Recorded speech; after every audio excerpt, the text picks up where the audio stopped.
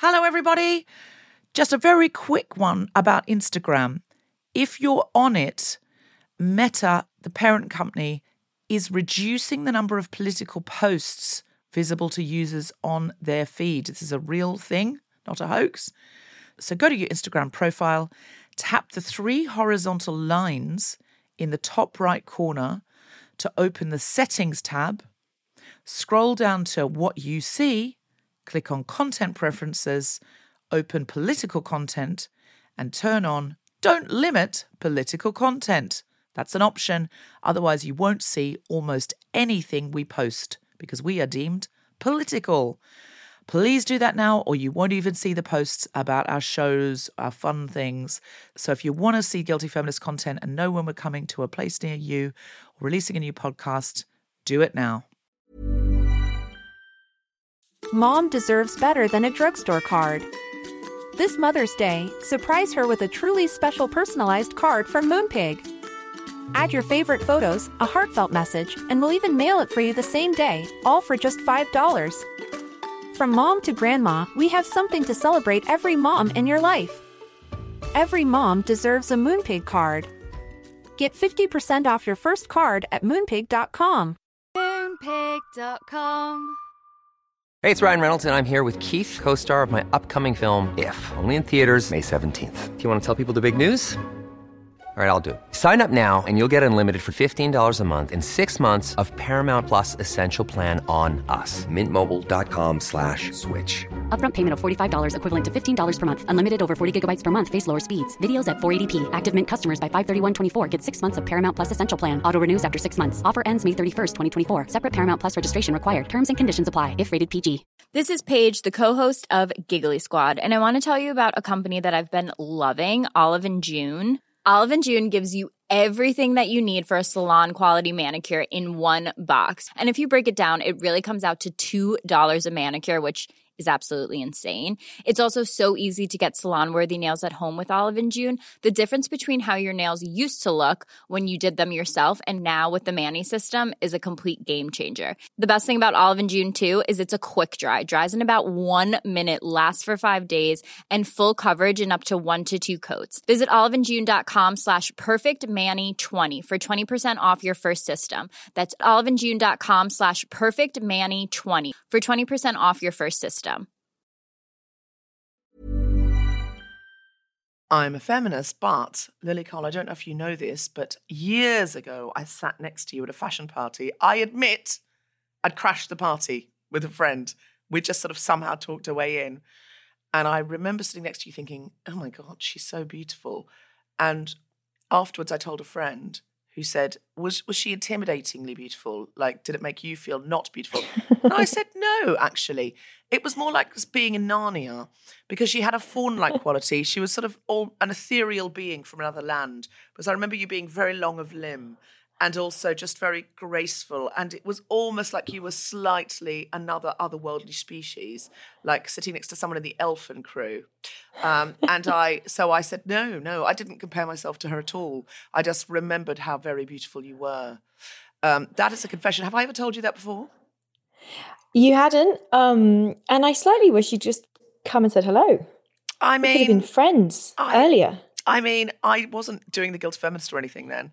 I think I was... so then I would have not been interested in you whatsoever. I think I wouldn't have had the confidence to say, I'm a comedian, you won't have heard of me. I'd be like, I don't know how I would have opened that.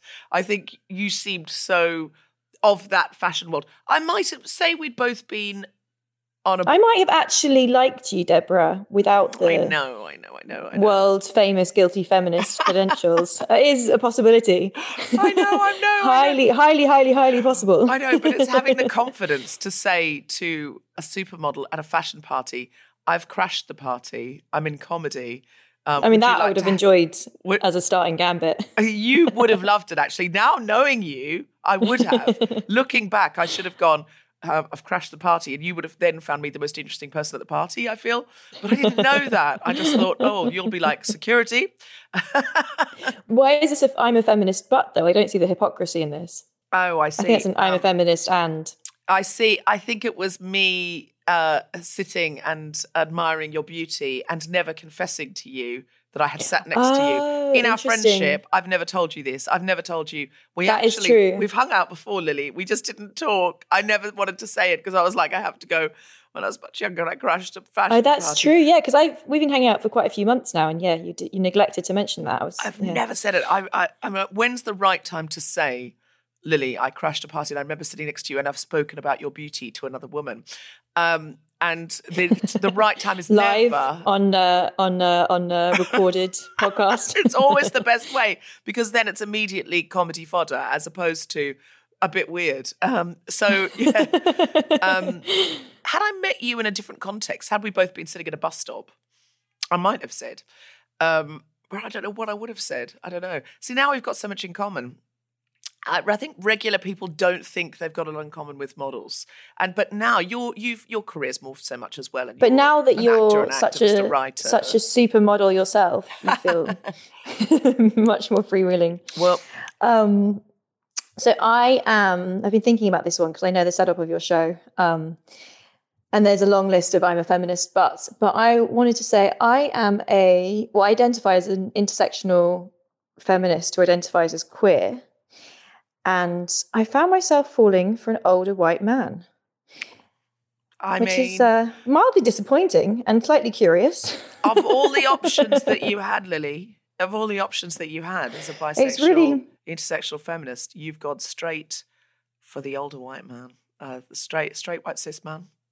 I know. So it was quite a surprise to me. And as I say, mildly disappointing, but also, I think a great lesson in non-judgment, in actually the practice of being open to different Is it okay to say genders? I've met him?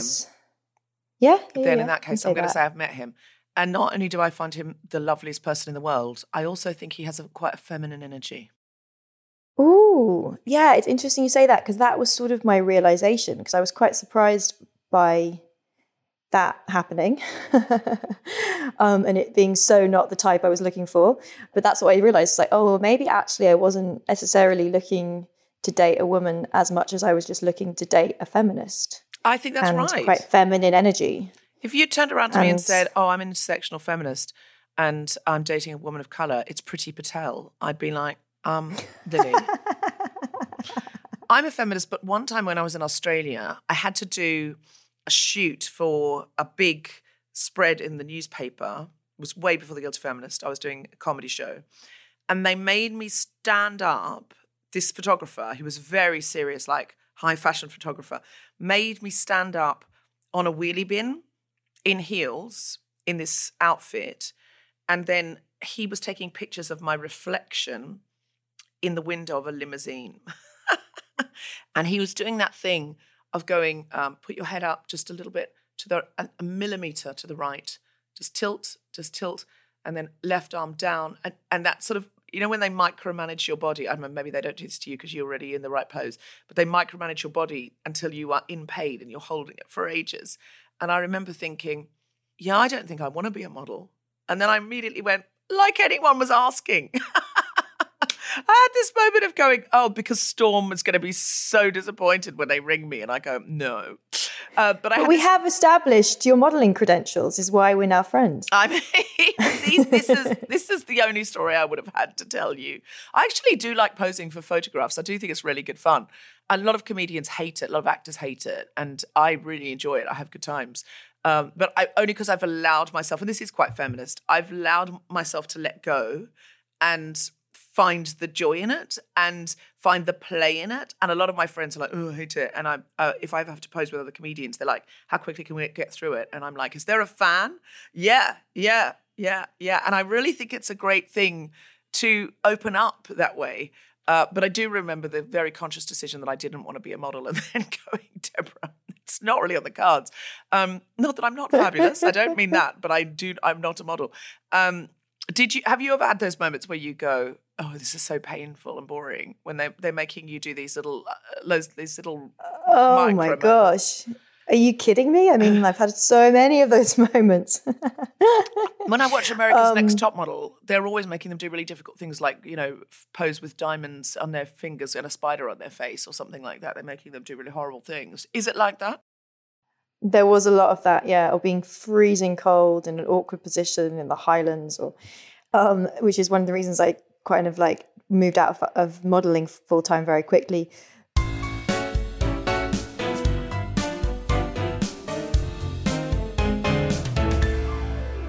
Hello, Guilty Feminists. It's Deborah Frances White with this very special episode of The Guilty Feminist. Today, I have joining me performer, writer, environmentalist, the incredible Lily Cole. Oh, hello. We're used to applause because this is usually a live show. So we kept that up all through the Zoom era. But you'll be delighted to know, listeners, that today I am face to face with Lily Cole. There is no Zoom going on here because we wanted to be in the room together as we've become quite good friends lately. And I have been lucky enough to visit you in Lisbon and see how your life works. And I've been really impressed by how much of your time you spend focusing on the environment, thinking about the environment, thinking about Mother Earth, and how we can look after her better. I've been reading your book, Who Cares Wins, and I was particularly excited by the chapter about feminism and the feminine and what the interplay is between the feminine, the feminist, and the environment and our stewardship over the environment, or indeed Mother Earth's stewardship over us. And I'm just dying to talk to you about it because I want to deep dive into it. I knew you first as a model. So I think of you as, when I first knew about you, I thought of you as fashion, high fashion. I remember once, I don't know if you know this, I sat next to you it was like a nightclub, which I think I had crashed some kind of fashion party with a friend in some club in St. Martin's Lane. We'd sort of talked our way in, and I was sitting next to you. You've never mentioned this. Have I never said this to you? And I remember thinking, oh, she's so beautiful. She's kind of like a faun or something, in Narnia. Like you were sort of so otherworldly. You were very limb heavy, not heavy, limb light, but limb long, and very glamorous and glorious and slightly ethereal in your ways. How do you go from being at the heart of the fashion world and very celebrated from the fashion world into somebody who is so focused on the environment and the earth? Because I don't necessarily associate those two things. Yeah, I mean, it's a very fair question that I'm sure many people have asked themselves. But in a funny way, I mean, I think I would have gotten really involved in environmentalism regardless of working in fashion. Had I not happened to have the right aesthetic in the right moment, in the right place to go into the kind of the madness and the brilliance of the fashion world, I think I still would have ended up being very kind of environmentally concerned and active, because that's, I think, just dealing like that's just in my nature to deal with nature, and the kind of nature of the reality around us. But I think I probably would have taken a different approach to it. And I think actually I was really blessed to come at it through fashion, because it sort of gave me, by working at such a young age, kind of in the deep kind of belly of the beast of consumerism and production and selling stuff, it sort of gave me this extraordinary education in how things are made and where they're made and the impact of products. And so it sort of gave me a weird lens on thinking about environmental issues and also social issues, that if we don't look at like economics and supply chains and how we are consuming things and what we're buying, then charity's not going to really do anything. It's just going to keep trying to band-aid a deeper and deeper problem. And so it sort of weirdly took me on a path that I think was very useful. And now actually I've started working with this UN organization, the UNECE, on building supply chain transparency. And they're focusing originally on cotton leather, and then they'll look at other products and industries, because they recognize the need to kind of solve issues in the supply chains. And they approached me to work with them on that because they were aware of what I've been doing in fashion. So in a weird way, it's sort of all coming together. It's a complicated issue, isn't it? Because sometimes people just say, stop buying everything. And you go, yeah, that obviously would be ideal for the environment. But then what happens to people who are living so hand to mouth in the global south, and their only living is the fact that people in the West are buying so many clothes? Like, what would happen? Like, are there answers to these things, or the answers slow, not fast? Do you know? I have some very strong opinions on that. I mean, I don't think that us consuming at the rate we're consuming is necessarily helpful to anyone in the world.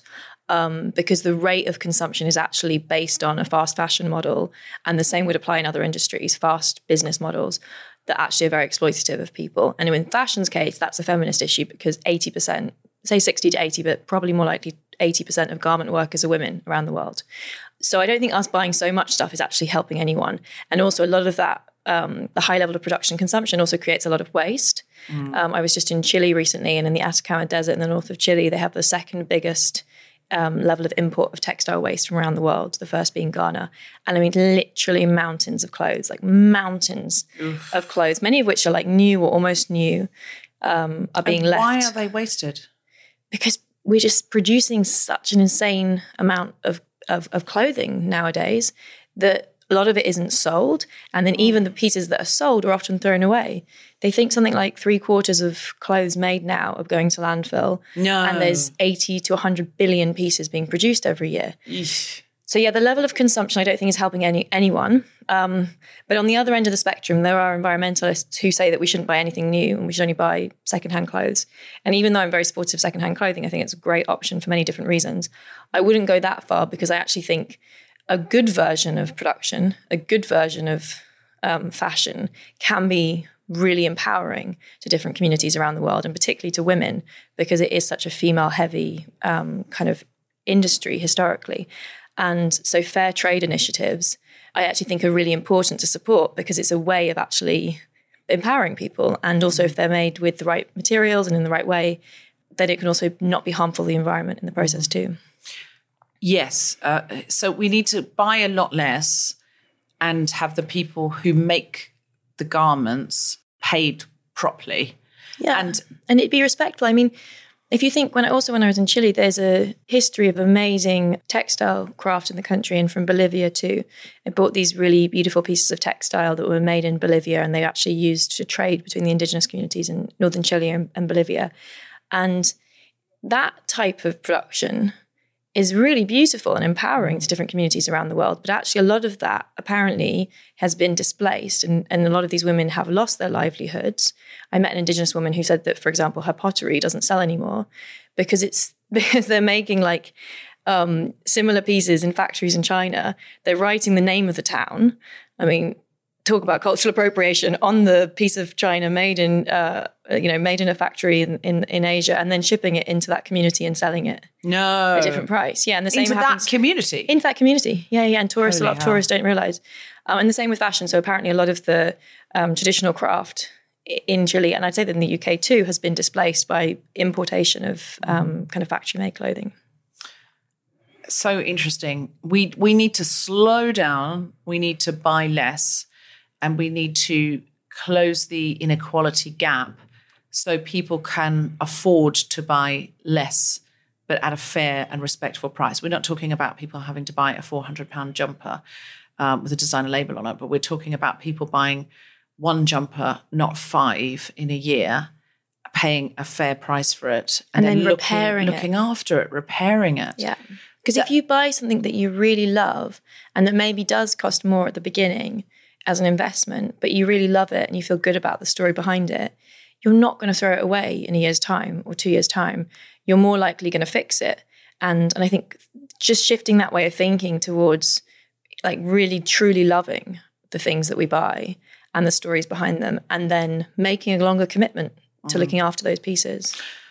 I was actually thinking when I put this shirt on this morning that I bought this shirt about 6 years ago, but it's a really beautiful shirt, and how much I have looked after it. And I can't imagine getting sick of it. Like, I can't imagine. I get compliments every time I wear it. It's very lovely. I don't overwear it. Like, it's a really kind of important piece of my wardrobe. And I think I'm trying to be more like that now, because that's what my childhood was like. It was, you had clothes until you grew out of the clothes. It wasn't like, well, you're going out on Saturday night, buy yourself a new dress. That wasn't it really in the ether. And a lot of mums when I was growing up used to, not really my mum because she didn't like sewing, but it was really normal for people to go and buy fabric and a pattern. There was a whole pattern section in our department stores. And your mum would make you something for the school dance, or as you got older, you'd make yourself something for the school dance. Again, not me, terrible at sewing, but it was common practice. And you were sort of, people felt sorry for you if you weren't good at sewing, because you were more limited in what you could have. I found this amazing suit my mum has the other day that turns out she made herself. She didn't have enough money to buy clothes, and clothes were much more expensive when she first moved to London from Wales. And she just sewed this extraordinary outfit for herself. Yeah. I had friends who used to get Vogue magazine and then think, what do I like in this? And they'd go and make a version of some, they put their own spin on it. They weren't just copying some fancy designer, but they were like, oh, these colours are in, or this shape is in. And it was really creative. And you've also got to be aware of where's your fabric coming from and all of that. But there is something kind of wonderful about that. And I wonder if we're going that way. I was really interested in the feminine divine and the way different indigenous cultures had approached femininity and feminine power.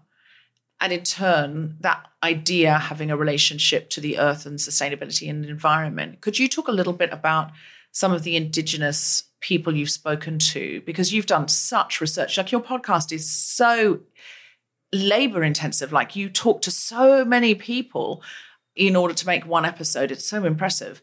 So, although I think you've helped steer me in a slightly gentler direction. Yeah, I've listened to your podcast and gone, Lily, how are you doing this? The amount of work you've got to do to create one episode. So I think now you might be going to do deeper dives with one person. But if you haven't listened to Who Cares Wins, Lily's podcast, or read the book, it's really worth doing, because she has, you think, oh, well, it would be great to know how Indigenous people around the world feel about this one thing. Well, Lily has gone and spoken to so many different people. And on the podcast, you can hear them speaking. On the audiobook, you can also hear them speaking. If you read the book, you'll see their words written down. So it's really worth looking at. For example, here's a couple of clips that give you the flavour. If we want to really respect life, we have to acknowledge the spirit of other beings. Mother Earth is speaking. Mother Earth is crying, but still with lots of love towards us. We got to listen. Nature will continue living without us. Can we live without nature? As indigenous peoples, to share our knowledge. That knowledge goes back thousands of years in passing on certain original instructions on how to exist and how to walk on the sacredness of our Mother Earth. Hello and welcome to Who Cares Wins with me, Lily Cole. I'm deeply in love with and also very concerned for our planet. And in this podcast series, I want to unearth different climate solutions, including their contradictions and hypocrisies in our ever-changing world.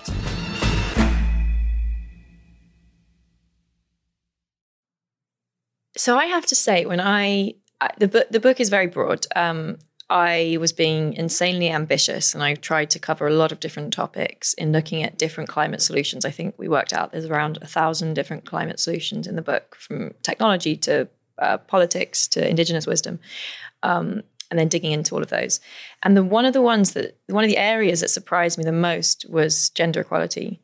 And I found it fascinating to research and write about. And it sort of blew my mind how complex and layered the different intersections are between gender equality and the environment, to the point that I remember writing it thinking this needs to be a book, like a whole book by itself. It was hard to make it a chapter. And in the podcast, as we're approaching that kind of topic, I've decided to make it a season as opposed to an episode for that reason. To give you some examples, I look at the ecofeminism movement, which can sound a bit abstract, but makes a lot of sense to me, which sort of makes the point that by making the earth feminine, Mother Earth, which many cultures around the world have done historically for whatever reason and continue to do, we have psychologically and culturally sort of made a connection between the way we treat the earth, our mother, and the way we treat mothers, i.e. women. So the connection being explored is that the normalization of the abuse of women, which has happened for thousands of years and, began arguably with women being made the first slaves when they were traded between different tribes, is what most anthropologists think happened. Then being made to make property, then, let alone violence, rape, murder, etc., but given very different legal rights to men until relatively recently.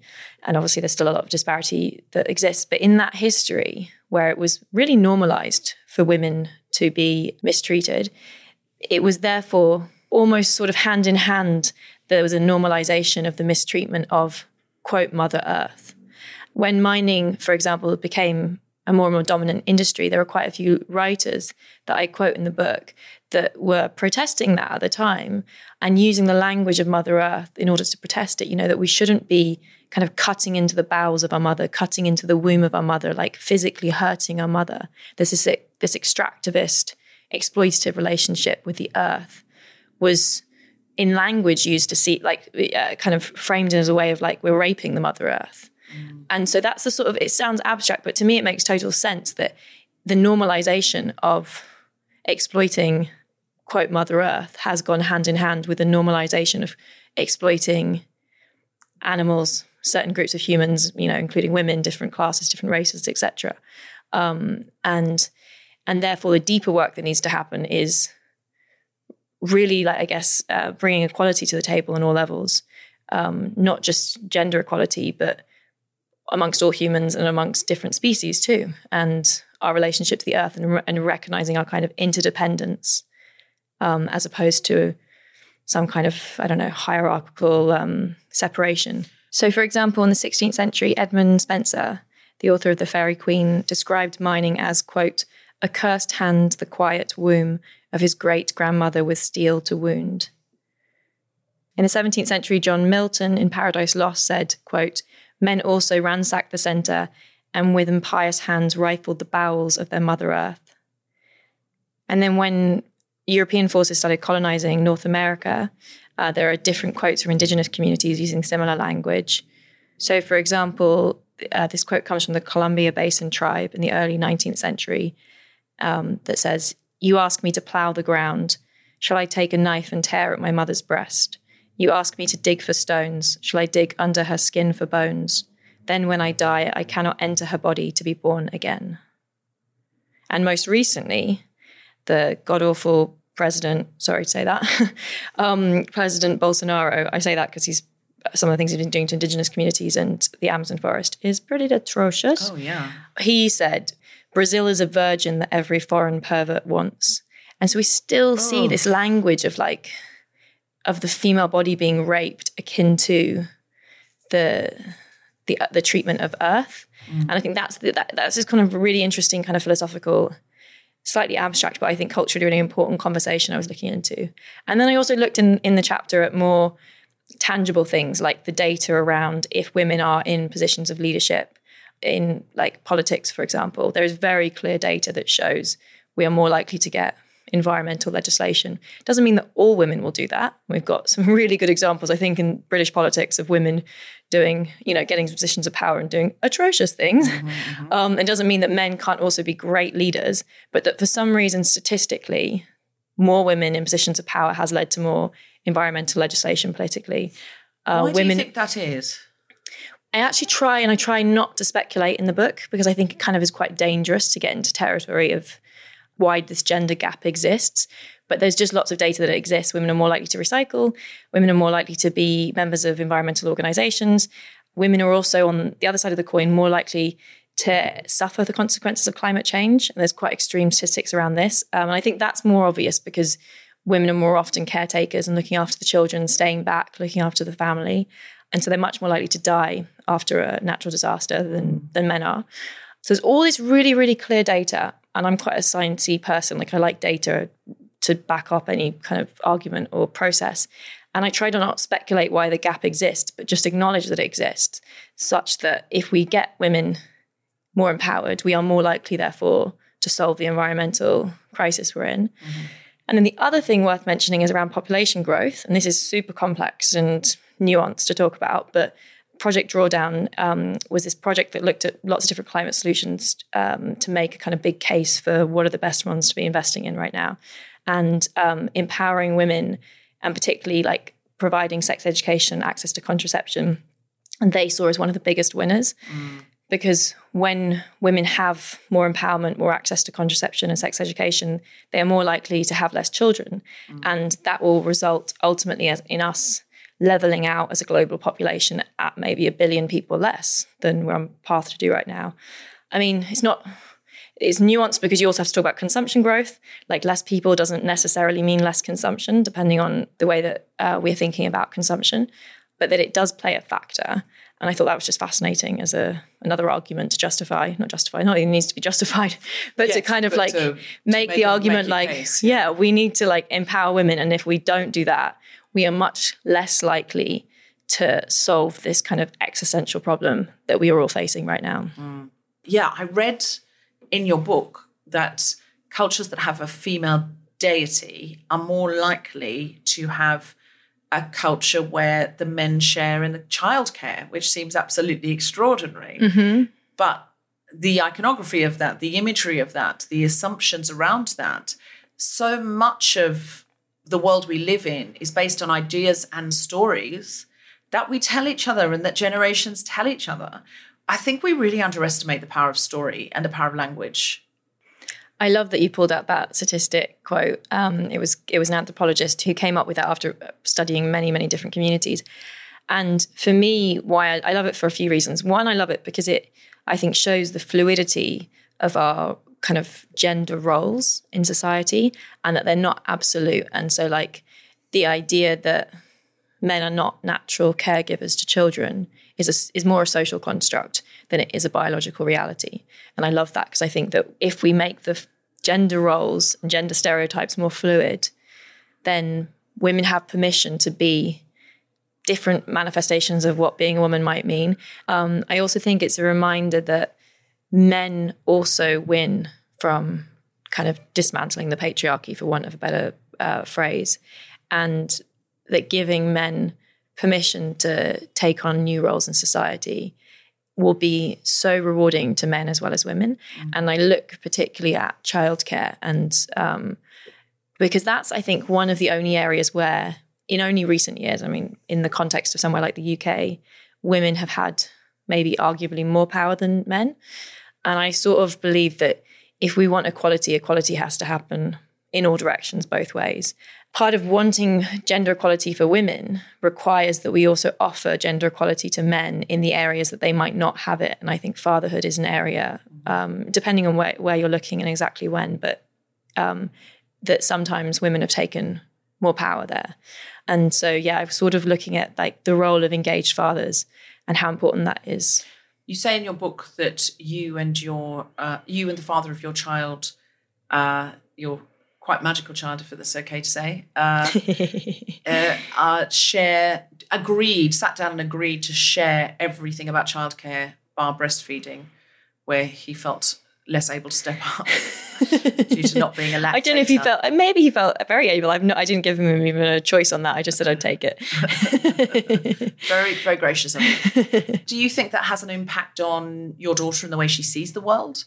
That her father does everything her mother does? Well, it's not that he does everything I do, because of course we're different people, so we'll have different approaches to life. But we have tried to just keep equality. And I'm sure I can only imagine that's important. Obviously, I don't have a placebo child that I'm running in parallel to compare. You said you were sciencey. I'm very disappointed by this lack of a blind study. But for me, I think I can only see that would be a positive thing. And I also think it's positive for me and it's positive for him. You know, I think it's, of course, invaluable for him to have a really deep relationship to his daughter. And it's also invaluable to me that I have the freedom to be able to work and travel and do the things that I was doing before I got pregnant. And we've sort of both been able to support each other in that journey. Originally, I think the agreement, and it was sort of done as a joke on a Post-it note when I was pregnant, but it was quite a serious joke. It was a joke, but it had a kind of serious intention, which is like, look, let's be clear going into this what our expectations are. And I think probably originally it was written more for my benefit, that I was making sure that the childcare was going to be equally shared, because obviously the default for many couples is that women without necessarily even talking about it, just kind of assume I guess, a bigger part of the caregiving role, which is totally fine if they want it to do that. And if both partners want to do that, but I think that needs to be more of a kind of conscious choice.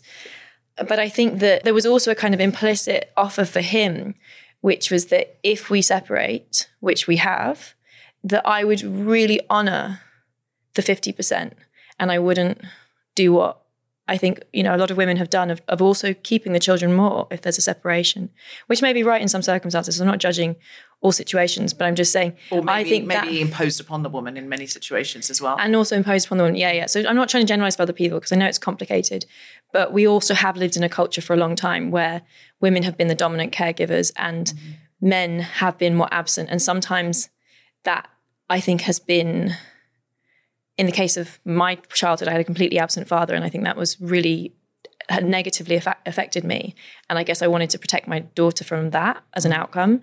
But I also think that it can also be negative for the fathers too, if they want to be more involved in the child's life and are having to fight for that. And so it feels like it can kind of cut both ways. And I mean, we're still in the process. My daughter's 6 years old. I'm not saying we've solved it or it's done deal, Parenting is full of challenges.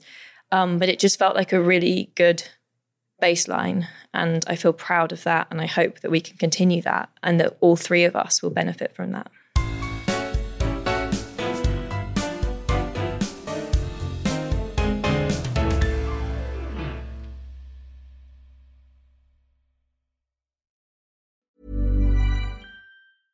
This is Paige, the co-host of Giggly Squad, and I want to tell you about a company that I've been loving, Olive & June. Olive & June gives you everything that you need for a salon-quality manicure in one box. And if you break it down, it really comes out to $2 a manicure, which is absolutely insane. It's also so easy to get salon-worthy nails at home with Olive & June. The difference between how your nails used to look when you did them yourself and now with the Mani system is a complete game changer. The best thing about Olive & June, too, is it's a quick dry. Dries in about 1 minute, lasts for 5 days, and full coverage in up to 1 to 2 coats. Visit oliveandjune.com/perfectmani20 for 20% off your first system. That's oliveandjune.com/perfectmani20 for 20% off your first system. Mom deserves better than a drugstore card. This Mother's Day, surprise her with a truly special personalized card from Moonpig. Add your favorite photos, a heartfelt message, and we'll even mail it for you the same day, all for just $5. From mom to grandma, we have something to celebrate every mom in your life. Every mom deserves a Moonpig card. Get 50% off your first card at moonpig.com. Moonpig.com. Hey, it's Ryan Reynolds, and I'm here with Keith, co-star of my upcoming film, If, only in theaters May 17th. Do you want to tell people the big news? All right, I'll do it. Sign up now and you'll get unlimited for $15 a month and 6 months of Paramount Plus Essential Plan on us. MintMobile.com/switch. Upfront payment of $45 equivalent to $15 per month. Unlimited over 40 gigabytes per month. Face lower speeds. Videos at 480p. Active Mint customers by 531.24 get 6 months of Paramount Plus Essential Plan. Auto renews after 6 months. Offer ends May 31st, 2024. Separate Paramount Plus registration required. Terms and conditions apply if rated PG. You write in your book, and actually I wrote in mine, about Indigenous hunter-gatherer populations just splitting the care for children.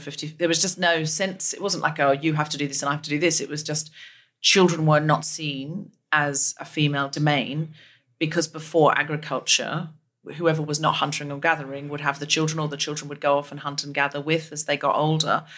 And so everyone worked about 40 hours a week, and still do in hunter-gatherer populations, and everybody looks after the children. The whole population look after the children, and it's not seen as this female domain. I think we get so hung up on the models we know, and we think those are natural and right, or we have to fight against those. But I'm increasingly understanding the model for almost everything we do is constructed and historical, and there's no right about it. It is just practiced. It's well practiced. You write in your book about the Bundjalung Indigenous matriarchal community in Western Australia, who operate according to 3 laws: share, care, and always tell the truth. Because it's a matrilineal society, the highest authority is the most senior woman, and it's actually the older women who give the orders There's an idea that no one owns the land. Everyone is a custodian or caretaker of the land. And the concept of a human owning land is just absolutely alien to this community. You can't own pieces of your mother, they say, which is a fantastic way of looking at it. It's like you can't say, well, I own my mum's leg or my mum's elbow, my mum's left elbow, which is how we treat the world. We chop it up and go, we own this bit, got off my bit, this is the bit I own, you can't come over this border. And in this culture, you can own something you've made, like a tool or a painting, but you can't own a piece of the land. That is a much better way of looking at the world, isn't it, really? And it's this ancient wisdom that is still operating today in Australia, but we are not listening. We are not looking at those models. And even worse than that, not that we're not looking. For a long time, we've been completely patronising and racist and dismissing these different types of viewpoints as being, quote, genocide. Yeah, quote, uncivilized. Yeah. And it's how much more civilized is that than anything we do, say, or think? I mean, it's just so much do you more. know that Gandhi quote, what do you think about Western civilization? And he said, it's a nice idea. Yeah. I think it's important to, and I try and do this myself, to really not generalize about Indigenous cultures because they're incredibly diverse and there's many of them. But that being said, there are kind of really clear examples of how different kind of cultural organization has been in different communities. And I try and look at those in the book, in the podcast, and in other work I do, because for me that provides a lot of hope that the way that we organize our society is just like one way. And there are so many other ways that we could take inspiration from, learn from. And certainly, it takes a village to raise a child. And the ability of any nuclear family to do that in a kind of isolated capacity seems difficult, let alone single parents and all the other different manifestations of kind of the parent-family structure that we have nowadays. That idea that you can't own pieces of your mother, I mean, the thing is, are we going to then give up our real estate and say this is owned by, not that I've got a piece of the land, I've got a third floor flat, so it's the land. I know, it's a piece of air. Yeah, the land it's on is actually, I think, owned by Camden Council, and mine is the bricks I own are 3 floors up, so I own a bit of air. You own a block of air. Yeah. I own a bit of air. Same. Yeah. I've had that same thought process with mine. Yeah, I own a bit of air. So I had some bricks in the air. So bricks surreal. Bricks on stilts, and it's worth so much money when you think about, God, what could bricks on stilts possibly be worth? Well, apparently, in London, in North London, and it's like, again, what the idea of worth. We are so caught up in these ideas. And I've been thinking lately, if you tried to invent most things that are normal to us now, if you tried to pitch them, if there'd never been this concept before, these things would seem so strange. If we just all thought that the earth's the ground we stand on, no one owns it, no one's allowed to say who comes where, wouldn't it be weird to go, no, I'm gonna. It's like a kid in a bedroom going, you can't step over this line. It seems so strange. There are so many things that I think seem strange. The idea that a few people are in charge and make all the decisions on behalf of everybody else, and you can only tell those people if they've got the job or not again every 4 years. So if they do something really democracy, terrible. I mean, I spend a bit of time on that as well. Like our version of democracy hasn't really changed in a few hundred years. If you think about every other industry, it's been completely revolutionized by, for example, digital. And yet the way we vote and how often we vote and how much political voice we have has strangely stayed very static. It's as if people don't want to give away power. It's a really good point, actually, because I suppose the reason we don't vote digitally is they think it's too easy to hack and fake. I look at lots of ideas in the book, like liquid democracy, participatory democracy. There are lots of different kind of models out there, not just voting digitally. Could you talk a little bit about what those might be? What's liquid democracy? Well, hold on a second. I thought we were talking about owning land. Sorry. But you can't just say liquid democracy and then race past it, Lily. What's liquid democracy? Going to buy the book. Well, there's different people who've been piloting ways to evolve democracy into essentially more participatory. Like, how do we give people more voice? And one of those ideas, liquid democracy, is that you could... it's a bit like The Swiss is not liquid, but I'll be going somewhere with this. The Swiss have a system that's much more participatory, where there are regular referendums where people can vote on particular issues. And I think there's maybe 4 a year or something, and then each referendum has multiple issues, and people can table new issues if they get enough votes. So everybody can sort of have the opportunity to bring something to the table. That frightens me, because the most recent referendum we had in Britain went so yeah. No, I hear you. In my opinion, I hear you. Although I would say that with Brexit, I mean, firstly, like that functioning of democracy works if you have a really kind of neutral media that has a lot more kind of laws around what they're allowed to say, and also politicians being held accountable for like what they're claiming and saying. So I think that's a really important context to bear in mind. And also, I sort of think that because we're given referendums so rarely in the UK, there was a hysteria around it and around Brexit that you don't see, for example, in the Swiss system, because they're given that option much more regularly. So I'm not sure it's the right way to judge what it would be like if we were having very regular, well-organised referendums in the UK. But anyway, so a more participatory system where people can directly vote on a particular issue seems like a really good idea. Direct democracy, it's often called. There have been some attempts to use technology to empower that. So, for example, in South America, in Buenos Aires, there was a woman Pia Mancini, who ran for office on the promise that if she got in, she would just be a sort of like human channel for whatever people voted for through a technological platform they'd built that would be asking questions. And so that was their way of sort of trying to hack the system to say, we're going to do direct democracy where you can vote on issues and then the votes will actually turn into policy. They couldn't get that done. So she was like, I'll be a human conduit to it. So there have been pilots like that around the world. The Swiss system seems to be working fairly successfully with that model, although there's been a couple of quite controversial referendums. And also, by the way, they didn't give the women the vote till 1971, which is also kind of crazy. But maybe that's because they had more power to give. You know, it's like, don't give women power, because actually here it really means something. Anyway, sorry, I'm taking a tangent off. Liquid democracy is that idea, but as I understand it, that you can because there are different versions of it, but the simplest version of it I understand to be that you can pass your vote to someone else. And so if, for example, there was a vote around a particular topic that you didn't feel you knew enough to vote on. So childcare, you don't have any kids, you don't want any kids, or your kids are grown up. You can give an extra vote to a working parent. Yeah, or like a feminist issue arises and somebody says, I want to give Deborah Francis White my vote because I really rate her and I think she'll know the right way to vote. And that's amazing, because then I could give my environmental vote to somebody I really rate as an environmentalist, because I go, Lily, would you like my environmental vote? Just as you're sitting right there and you've done a lot more work on this than I have.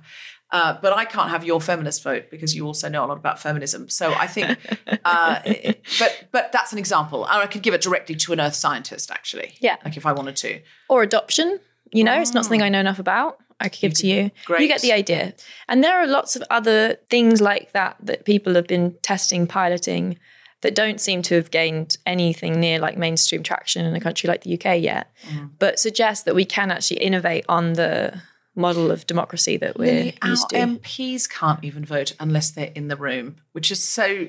I honestly think we're seeing the opposite of this going on, which is we're seeing active efforts to make it harder to vote. Yes. Yes. I mean, the fact that you have there might be voter fraud, so everyone has to have a photo ID. It's like, well, you just know what you're also, you have to register to vote before you can vote. Like, that doesn't really make a lot of sense. There's no real good reason for why that exists, but it's a great barrier to entry to a lot of people that haven't been organised enough to get registered in time, which is often the youth.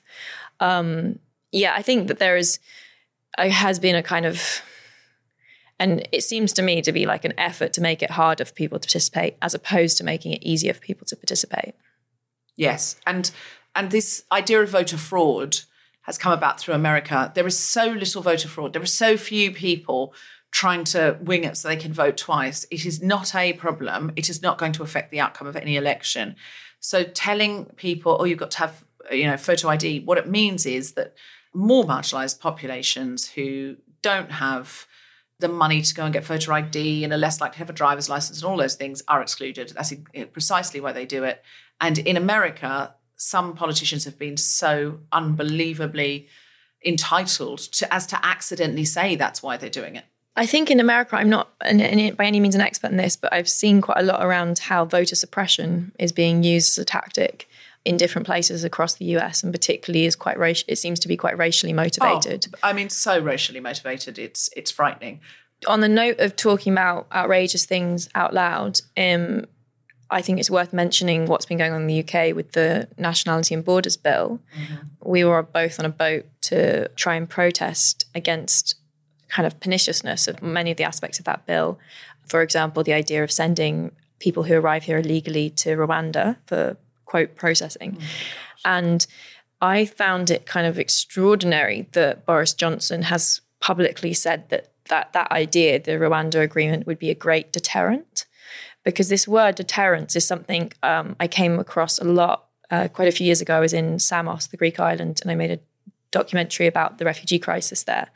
And it was one of the most heartbreaking experiences of my life. I mean, it was probably one of the worst situations I've ever seen, how appalling this camp was, filled with children, no security, freezing cold, awful food, water kind of flooding through tents, like so horrific. And I couldn't get my head around how this was possible in Europe, that Europe would be kind of enabling a camp to be in that dire straits. And I think the capacity was maybe multiple times what it was supposed to be in the camp.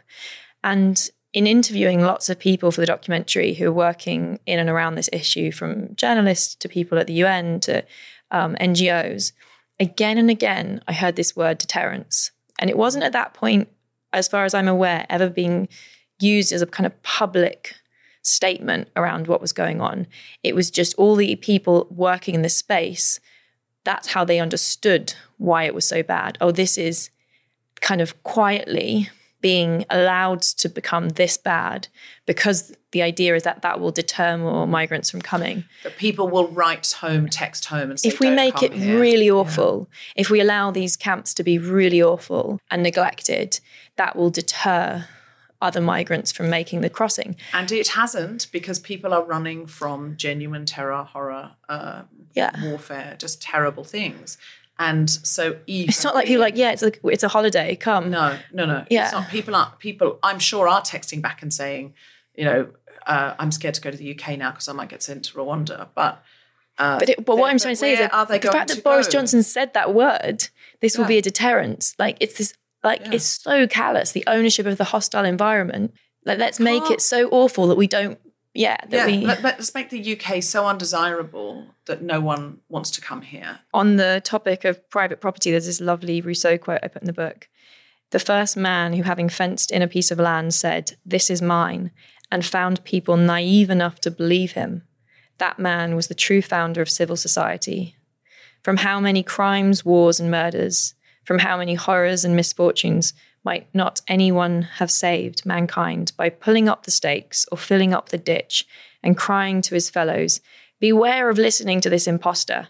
You are undone if you forget that the fruits of the earth belong to us all, and the earth itself to nobody." Which speaks to the refugee situation as well as the bricks on stilts. Yeah. Ooh, well timed. That we're chopping up bits of our land and saying, this is mine, you can't come here. There's so much homelessness in this country, and yet there are so many empty buildings. And this also, we're like weaving together all these different threads, but this also is something I look at in the feminism chapter, in the sense of questioning what, and I know you've said this question really powerfully a few times in your podcast, like, what should the project of feminism be in late stage capitalism? Because so many attempts at gender equality that are mainstream seem to just be putting women into positions of existing power structures without necessarily questioning or remembering the fact that those power structures were designed in a patriarchal history, and that had women been kind of equal co-creators of our society for the last few thousand years, we might have very different power structures and very different structures. So having an equal number of female prime ministers or female CEOs or female ownership of business assets and land is a worthy goal, obviously, in terms of equality, but is it going to fundamentally make the changes that need to happen? We need to, or are we just turning?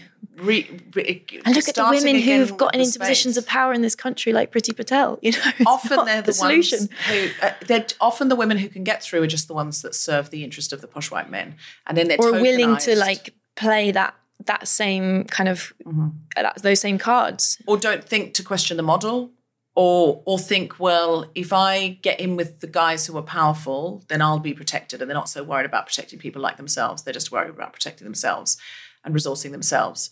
And I think... But maybe you're also like toxic femininity as opposed to divine femininity, which can manifest in men and women, I think. Oh, yeah, completely. And I don't think it's as simple as, you know, if we replace half the MPs or half the current cabinet with women, because it's like which women can get through. And is this a sensible way of forming a democracy? Is this a sensible way of distributing power? And, is power something that is desirable for a small number of people to have in our society, or should we be trying to shape it together? But then, of course, you know, every suggestion can be misused. You know, if we did have a liquid democracy, you can imagine some people trying to harvest votes and garner votes and saying, oh, over here, we're very, give us your votes because we love science. And in fact, they're the bad guys. There's whatever. No system's going to be perfect, though, right? It's just going to be perfect. Keep evolving. Yeah, but to rethink democracy at this point isn't a bad idea given the digital revolution. I know we also have another thing in common, which is ayahuasca and our appreciation of Mother Ayahuasca. And one of the recent times the last time I did a ceremony, I asked, ayahuasca is a shamanic plant medicine originally from South American culture. And I was sitting with the Hunaquin tribe from originally from Brazil and Acre.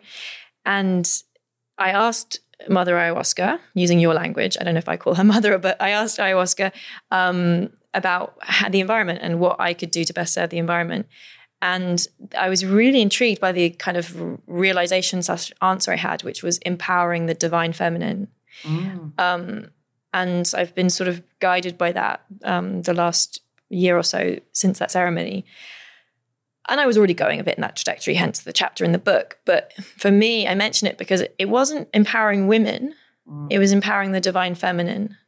And I can't pretend I understand things as complex as femininity and masculinity, in any absolute way.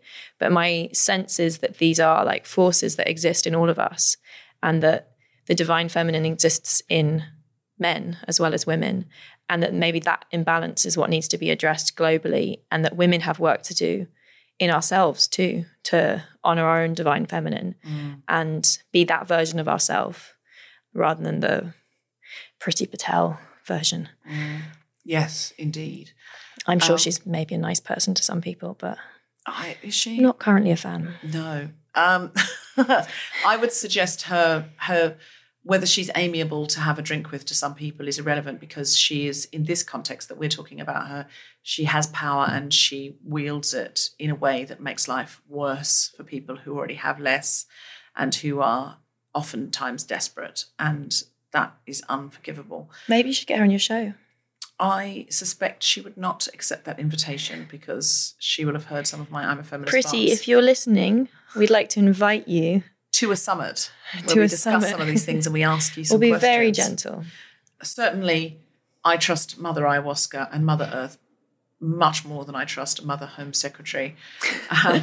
One little other anecdote you might want to use later, because it feels poignant, which would be around when you were asking about the Bundjalung community in Australia, that actually it was my experience of going to Australia and spending some time with Nick Tree and Lauren Wiltz, who worked very closely with that community, and learning about the matrilineal community. And apparently there were many different matrilineal communities in Australia. That was one of them. And learning about that coincided in my life at a time that I was also reading The Argonauts by Maggie Nelson, amazing book. And I did a acacia ceremony, which is the plant medicine used in that region of the world. It's similar but different to ayahuasca. And that, for me, was like the kind of dawning of my feminism, which was quite late, actually. I was in my 20s. And it came to me, I think, late because I'd grown up in a household of women, worked in a very female-centric industry, fashion. And so I'd always felt quite empowered. And it took me a bit of a while to like look around the world and realize that my experience was an anomaly. And I think, researching matrilineal communities, learning about it, and then having that ceremony and then reading that book all at the same time, I had this really kind of strong vision of, or sense of, it's hard to put into words, these older women who were the kind of leaders of that community and their energy. And I almost felt this sense of mourning that we haven't had that or done that, like that we haven't in a way celebrated the older women in our communities for the most part. And still don't. Really. And still don't, that's what I'm saying, generally speaking, and give them the kind of respect and power to be guiding our society. And it was a very visceral experience. It's hard to put into words, but a very powerful one. And actually, it was interesting now when I was in Chile, meeting with the indigenous communities there who've been protesting lithium mining and trying to preserve their land, essentially, that for whatever reason, it was all older indigenous women doing the work. The amazing woman, Sonia Ramos, who's walked across Chile 3 times to try and protest to protect the land. And it reminded me of that experience and this just, I don't know, some particular position of like older female stewardship and energy that has existed around the world in different cultures and that our culture doesn't seem to hold much respect or space for. And how much we can learn from that. Learning from our mothers. Maybe it's as simple as that. Maybe we all need to like just load the mother issues. If we all like heal our relationship with our mums, the planet will be fine. I feel like that's a longer project than healing the planet. That's the work. We'll cure the climate crisis before we all heal our subtle, fragile relationships with our mums. But maybe that's the work. Yeah, very probably. As within, so without, as above, so below, as the adage goes. Indeed. Lily Cole, it has been really enlightening as always. If you haven't listened to Who Cares Wins, the amount of research in it is quite extraordinary. The number of voices you will hear, voices you won't hear on any other show that I've heard anyway, is exceptional. And it's a really brilliant show. You should listen to it. There's a new season coming out very soon. I'm on it. You are. I think you're our number one. I think you're kicking it off. Yeah. Excellent. And also the Who Cares Wins book by Lily Cole, again, very well researched. So many brilliant ideas in it. Get it soon. I'm not saying this because Lily's my friend. I'm saying this because genuinely you will learn a lot from it. And it's really lovely to be in her world sometimes and to see things differently and invite yourself to step through different doors, look through different windows and ask questions about the way things are and the way things could be. Thank you for giving us some much needed hope and insight today, Lily Cole. Oh, thanks for having me.